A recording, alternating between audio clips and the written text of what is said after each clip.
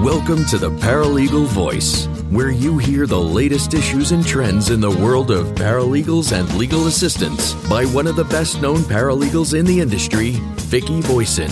A paralegal for more than 20 years, Vicki is dedicated to helping legal professionals reach their goals. You're listening to Legal Talk Network. Hello, everyone. Welcome to the Paralegal Voice here on Legal Talk Network. I'm Vicki Voisin, the paralegal mentor and host of the Paralegal Voice. I'm a NALA Advanced Certified Paralegal. I publish a weekly e-newsletter titled Paralegal Strategies. And I'm also the co-author of The Professional Paralegal, A Guide to Finding a Job and Career Success. You'll find more information at paralegalmentor.com. My guest today is attorney Kate Redman, a partner with Olson, Bisdock, and Howard in Traverse City, Michigan, where she practices community enterprise law.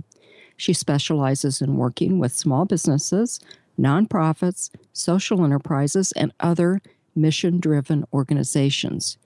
She's a graduate of the University of Michigan Law School and holds a Master of Public Policy from the University of Michigan Gerald R. Ford School of Public Policy. Kate is from Traverse City, Michigan, and she was selected as one of Traverse City's most influential professionals under 40 for 2015.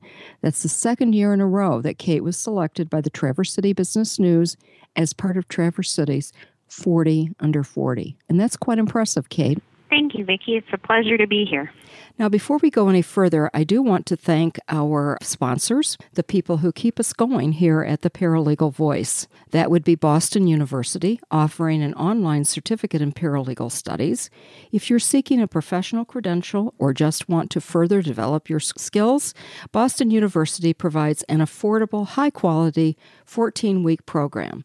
Visit paralegalonline.bu.edu for information. That's paralegalonline.bu.edu. NALA, a professional association for paralegals, providing continuing education and professional certification programs for paralegals at nala.org. NALA is a force in the promotion and advancement of the paralegal profession and has been a sponsor of the Paralegal Voice since our very first show. And also ServeNow, a nationwide network of trusted, pre-screened process servers. Work with the most professional process servers who have experience with high-volume serves, embrace technology, and understand the litigation process. Visit servenow.com to learn more. The goal of the Paralegal Voice is to discuss a wide range of topics important to the paralegal industry and share with you leading trends, significant developments, and resources you'll find helpful in your career and also your everyday job. Guests are usually included to help explore timely topics, and for that reason, I've invited attorney Kate Redman to be with me today. Kate, our discussion will focus on social media ethics for nonprofit organizations. And before we go any further, Kate, would you please tell our listeners more about your current community involvement and also about some of the articles that you've written? Thank you, Vicki. I appreciate the introduction. In addition to acting as general counsel for a variety of nonprofits and small businesses and mission-driven organizations, I also am very involved in growing crowdfunding and community-based investment opportunities. I'm a fellow with the Sustainable Economies Law Center, and I serve on several nonprofit boards as well. I work with cooperatives and also hybrid legal and financing structures for social enterprises and nonprofits. That's quite impressive. And as we get into talking about social media for nonprofits, there's been a huge rise in the use of social media, and I'm assuming it's the same for nonprofits as it is everywhere else. And can you explain why that is, and also how is social media beneficial to a nonprofit? Sure. I as you're saying, just like for any organization, can be a wonderful tool for communication and for sharing and gathering information and just for networking and communicating to the people that are interested in what you're doing. For a nonprofit, that might mean that you're fundraising or that you're recruiting volunteers. I mean, maybe you're just communicating messages related to your mission, or you're promoting advocacy or awareness of different issues, or even just communicating about your organization, being transparent about what your organization is doing. Now, Kate, there's been a rise in the use of social media by everyone, by brick-and-mortar businesses, by corporations, and also by nonprofits. Can you tell me why? And also, how is social media beneficial to nonprofits? Sure. As you know, just for any type of organization, social media can be a wonderful tool for communication and for sharing and gathering information or just networking. And a nonprofit can use it for fundraising, for volunteer recruitment, to help share information related to their mission or even implement their mission, and raise advocacy and awareness for issues they're concerned about, or even just organizational communication and transparency. Now, what about people working for a nonprofit, whether they're the executive director or a paralegal or receptionist or whatever? Tell us why it's important for them to think very carefully about social media posts. What should they be thinking about? Well, the same rules apply to actions an organization takes through social media, just as if it was taking those actions in person. But I think with social media, it is so easy to click that button and to do things that if you had to actually mail a letter or do something in person, you would probably think a lot harder before you did it. It's Right. just a good opportunity for people to really think about how and why they're using social media. I tend to sort of think of it as falling into 4 areas. If you're fundraising through social media, there's kind of a set of rules that are going to apply to that. If you are dispersing content through social media, thinking about sort of the legal considerations that would apply to your content. That might be the restrictions that apply to you because you're a 501c3. It might mean thinking about copyright and intellectual property or concerns such as defamation and fraud. And as a third area to think about, who is representing you on social media? Who among your employees or your board or your volunteers are you authorizing to represent you, and on kind of what platforms do you want to authorize them to represent you? And as a fourth and final area, how are you monitoring and enforcing how social media is being used by your organization and related to your organization? Well, Kate, let's back up just a minute and talk about the difference between social media ethics, say in a law firm or a for-profit corporation, and a nonprofit organization. And you just mentioned 501c3. I'd like for you to define that. I know the difference, but maybe you could define that for our audience. 501c3 is a type of federal tax status. If you're a nonprofit organization, there are several different federal tax classifications you can have. 501c3 is probably the one we hear the most about. And what that is an organization that is operated for charitable, educational, scientific, or religious purposes. And they're kind of a special organization because people that give money to 501c3 organizations are able to claim a deduction on their tax return.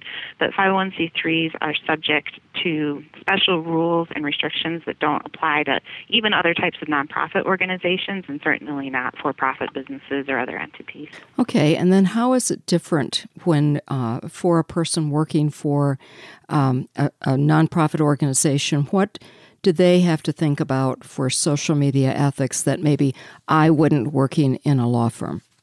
Sure. Some of the categories of restrictions that apply to a 501c3 are, for example, restrictions on lobbying and endorsements of political candidates. Another category that applies is that a 501c3 cannot act primarily for private or individual benefit, or for kind of the clunky legal term is private inurement, which just means financial benefit to its insiders, such as its board members or its staff.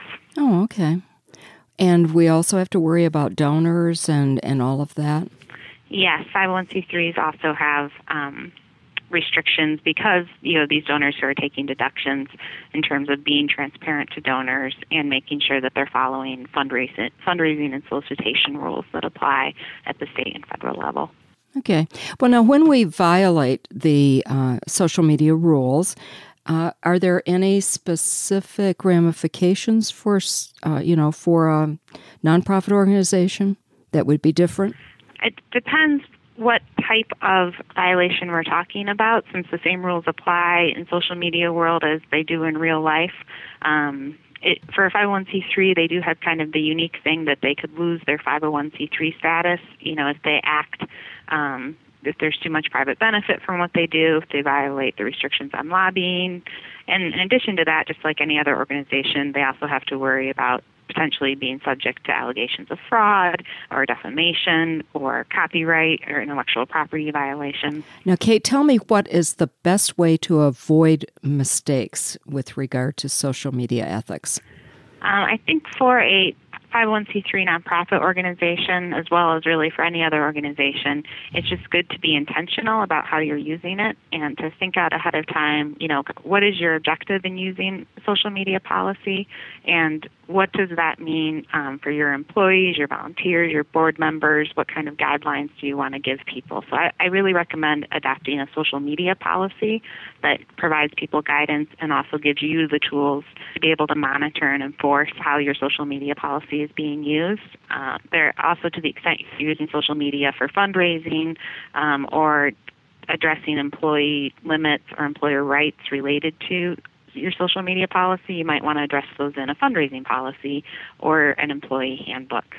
But in general, I just think to the extent you can fit the different pieces of how you're using social media into organizational policies so that you've thought about it ahead of time, it's a good best practice for an organization. Okay. It's time to take another short break for a word from our sponsors. When we come back, we'll continue our discussion about social media ethics for nonprofit organizations with attorney Kate Redman. Are you looking to advance your career? Do you know someone who wants to enter the paralegal profession? Boston University's fully online certificate in paralegal studies is a fantastic option. It's affordable, takes just 14 weeks to complete, and is led by accomplished faculty who teach employer-focused skills like legal research, writing, technology, and more. Visit paralegalonline.bu.edu for more information and to download a free brochure. That's paralegalonline.bu.edu.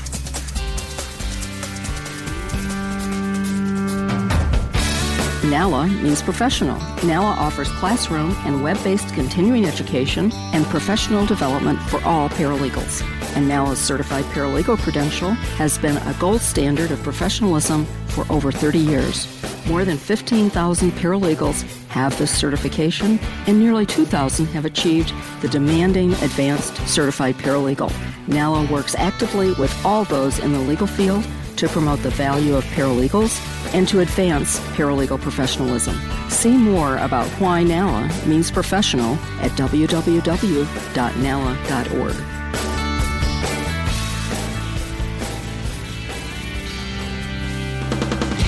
Looking for a process server you can trust? ServeNow.com is a nationwide network of local pre-screened process servers.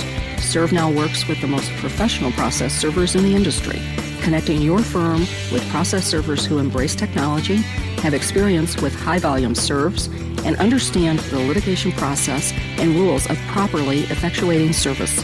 Find a pre-screened process server today. Visit www.servenow.com. Welcome back to the Paralegal Voice. I'm Vicki Voisin, and my guest today is Kate Redman, a partner with Olson, Bisdock & Howard in Traverse City, Michigan, where she practices community enterprise law. Now, Kate, before the commercial break, we were discussing the use of a social media policy to help avoid mistakes. So what should be covered by a nonprofit's social media policy?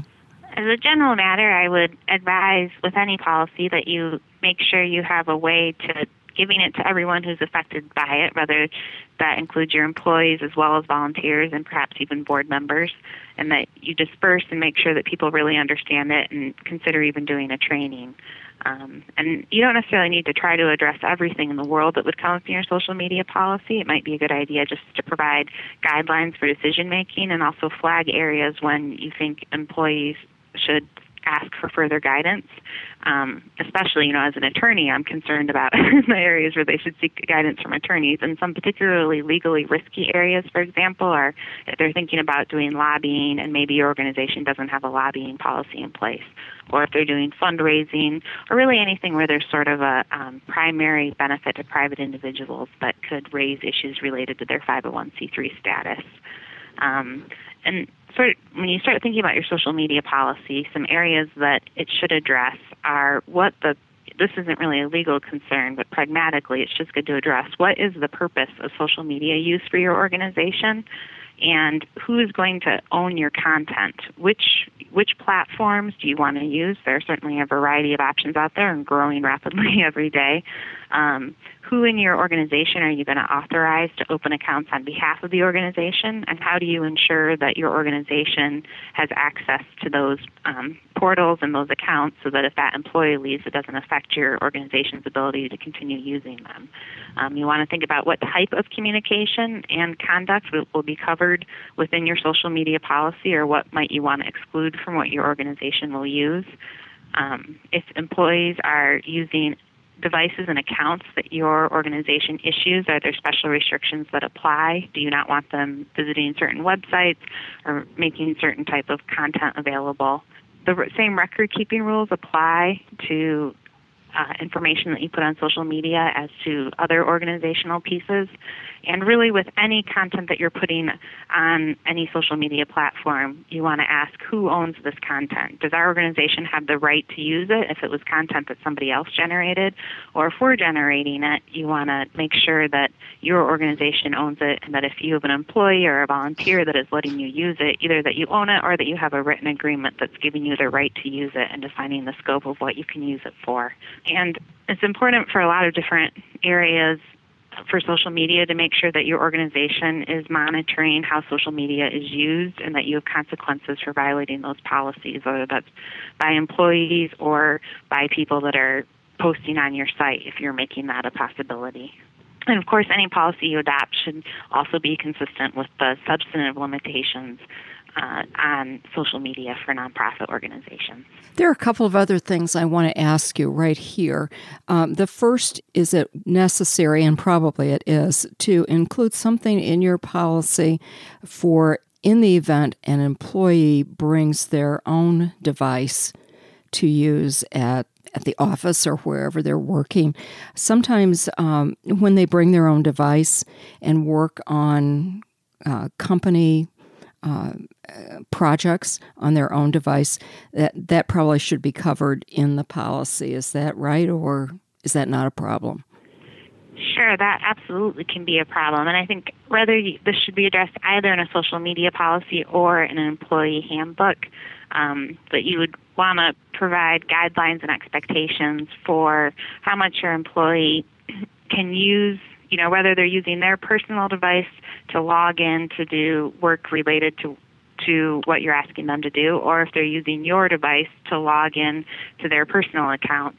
Anytime you have that sort of intersection, you, the organization, run the risk for being on the hook for whatever it is that they're doing. And so it's a good idea to have guidelines that you've given them. If you don't want them using their personal devices for anything related to the organization, then that would be fine. Or if you don't want them using organizational devices for their personal use, that would also make sense. Right. But some sort of policy in place so that they know what the expectations are that apply to them. Okay, and what about security? How do we make sure, I know that hacking is a big thing.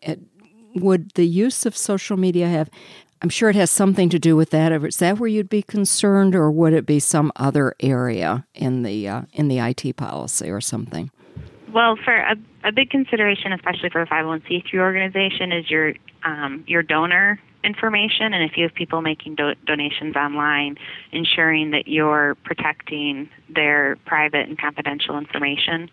And so, for that, you should certainly make sure that you are using a secure connection. And also, I would recommend including a notice to people in terms of what it is that you're doing to protect their information and what sort of level of security that they can expect. Or if you might be, if their data is being shared with different organizations just by them using your website, that's information they have as well. Okay.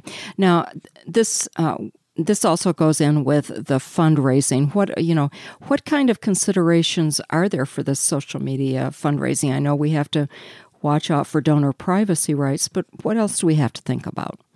Well, I'll come back to again and again when it comes to social media that it's just the same rules that would apply to the organization if it weren't social media. And so for fundraising, you have to think about all the same things that a 501c3 organization would think about. If you were fundraising in person instead of through social media, you just have the additional lens of it being so easy to talk to people in so many different places. And that implicates solicitation and charitable trust asset registrations. Each state has a different process for registering for that state if you want to solicit charitable contributions from residents of that state. Unfortunately, that can be very cumbersome for nonprofits to comply with, and there isn't a standard national system. I often recommend to clients that if they have a website where they're soliciting information from or soliciting donations. Sorry, I'll start that sentence over. I often advise clients that if they have a website that, of course, is available to people who live in all 50 states, but they haven't registered to solicit donations from people in all 50 states, that they might consider putting a disclaimer that, they're soliciting donations from people in maybe, Michigan and Florida and Ohio. And if the donor is a resident of a different state, they should contact the nonprofit for more information before they make a donation. There's also, anytime you're a nonprofit and you're asking for donations, you want to be careful about the scope of what you're asking for and whether it's a restricted or an unrestricted donation, and you want to send the donor an acknowledgement that's consistent with the scope of that solicitation. We already touched on donor privacy and donor rights, but that's also, of course, very important and something you might want to consider make available on your website for people that are looking at your website to consider donating. You can use, if you're using professional fundraisers, at least in the state of Michigan, you have to register with the state to be able to raise money using professional fundraisers, which basically means people that you're compensating to help you fundraise, and that's true in most of the states. And also, of course, crowdfunding has been made. I'm going to restart that sentence. And finally, a big use of social media for nonprofits that has been growing rapidly is donation crowdfunding. And you just want to make sure that if your state has any special registrations that apply for raising money through donation crowdfunding, that you've complied with those as well. Tell me about crowdfunding. What is that? Crowdfunding is really just the idea that you're raising money from a group of people to support your idea. We hear a lot about it lately, but to a 501c3, that just sounds a lot like fundraising that you've been doing for years, which is true. You're right. There's donation crowdfunding, and the growth of social media and these web platforms has made it so easy to ask for money from a large group of people to support a project. And we're also seeing growing use of what's called investment crowdfunding, where you're not just asking for a donation, but you're actually asking people to give you money that you're going to pay back. And if a nonprofit has a project where they're going to be generating funds from the project and would be able to pay money back, they also can use investment crowdfunding. They would just have to follow the appropriate legal registrations, and definitely talk to an attorney before you undertake investment crowdfunding, because you get into securities laws, which are notoriously tricky. Okay. Well, thanks for telling me about that, because I wasn't really sure what crowdfunding entailed. Kate, do you have any more tips for nonprofit organizations when it comes to the use of social media by their employees and their board members and even their volunteers?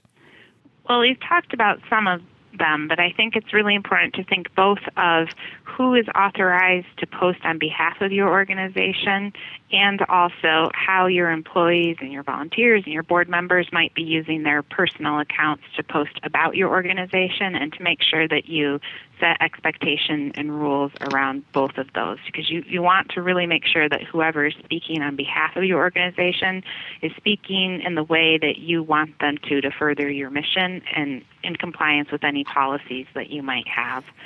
Kate, let me interrupt you for just a minute, but I'm assuming that we're talking about social media and including posts on Facebook, on Twitter, on LinkedIn, and things like that, that people also have to be very careful about when they're, working with an organization.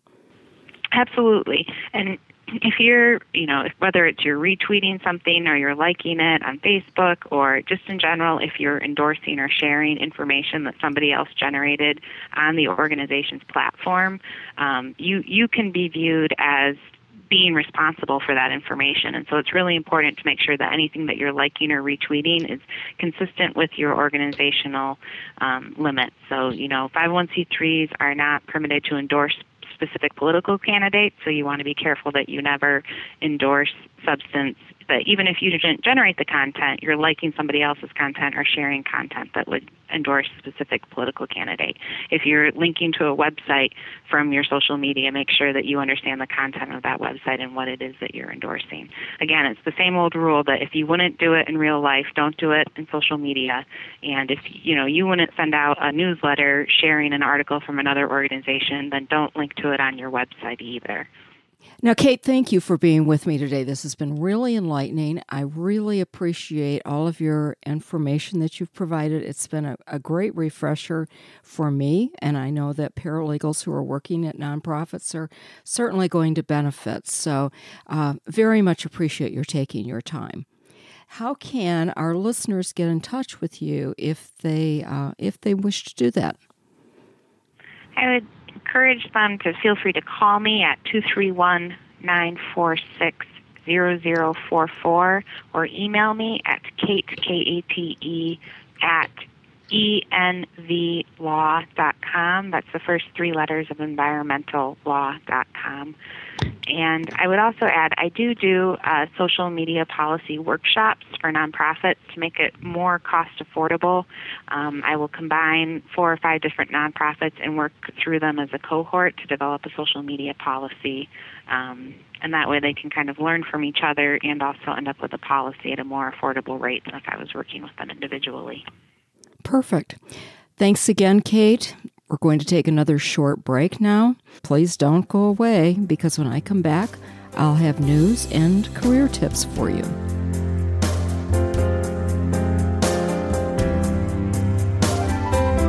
We're glad you're listening to Legal Talk Network. Check us out on Facebook, Twitter, and LinkedIn too.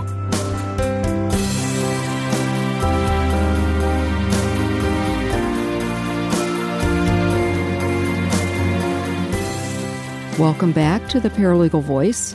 This is the time in the show when I offer you some tips for your career, and I also give you some announcements. One thing that I have going on is that I'll be speaking to the California Alliance of Paralegal Associations, otherwise known as CAPA.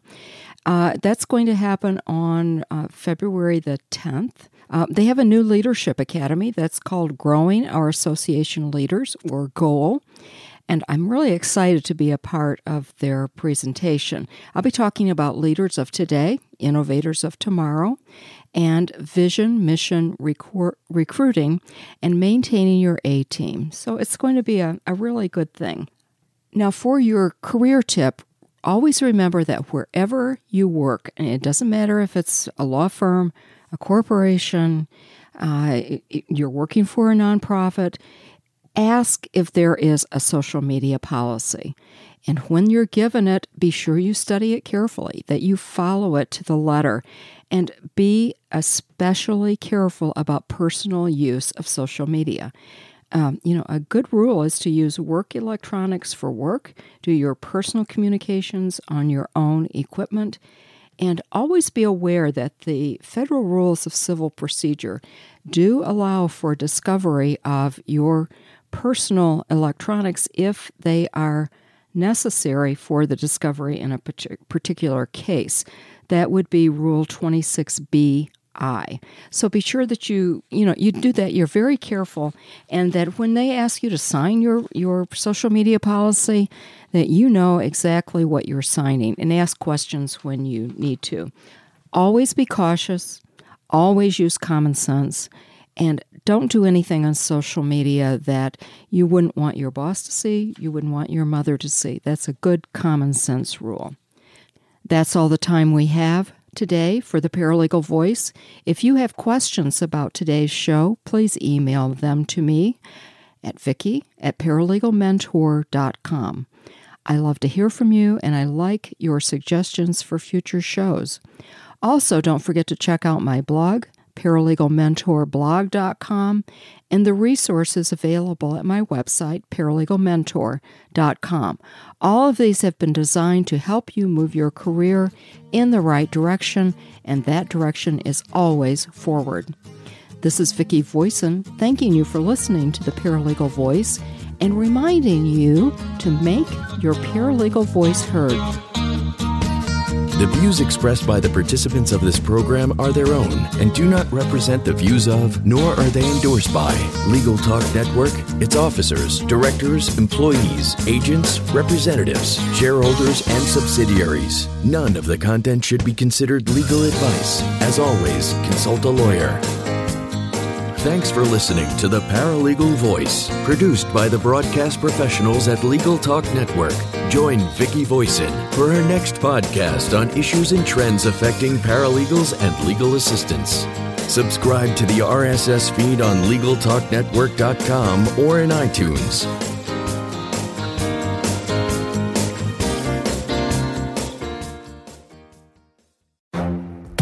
The Lunch Hour Legal Marketing Podcast, your resource for the tips and tactical advice you need to grow your business. Plus, keep up with the news and commentary you crave to stay one step ahead. It's hosted by me, Guy Sakalakis.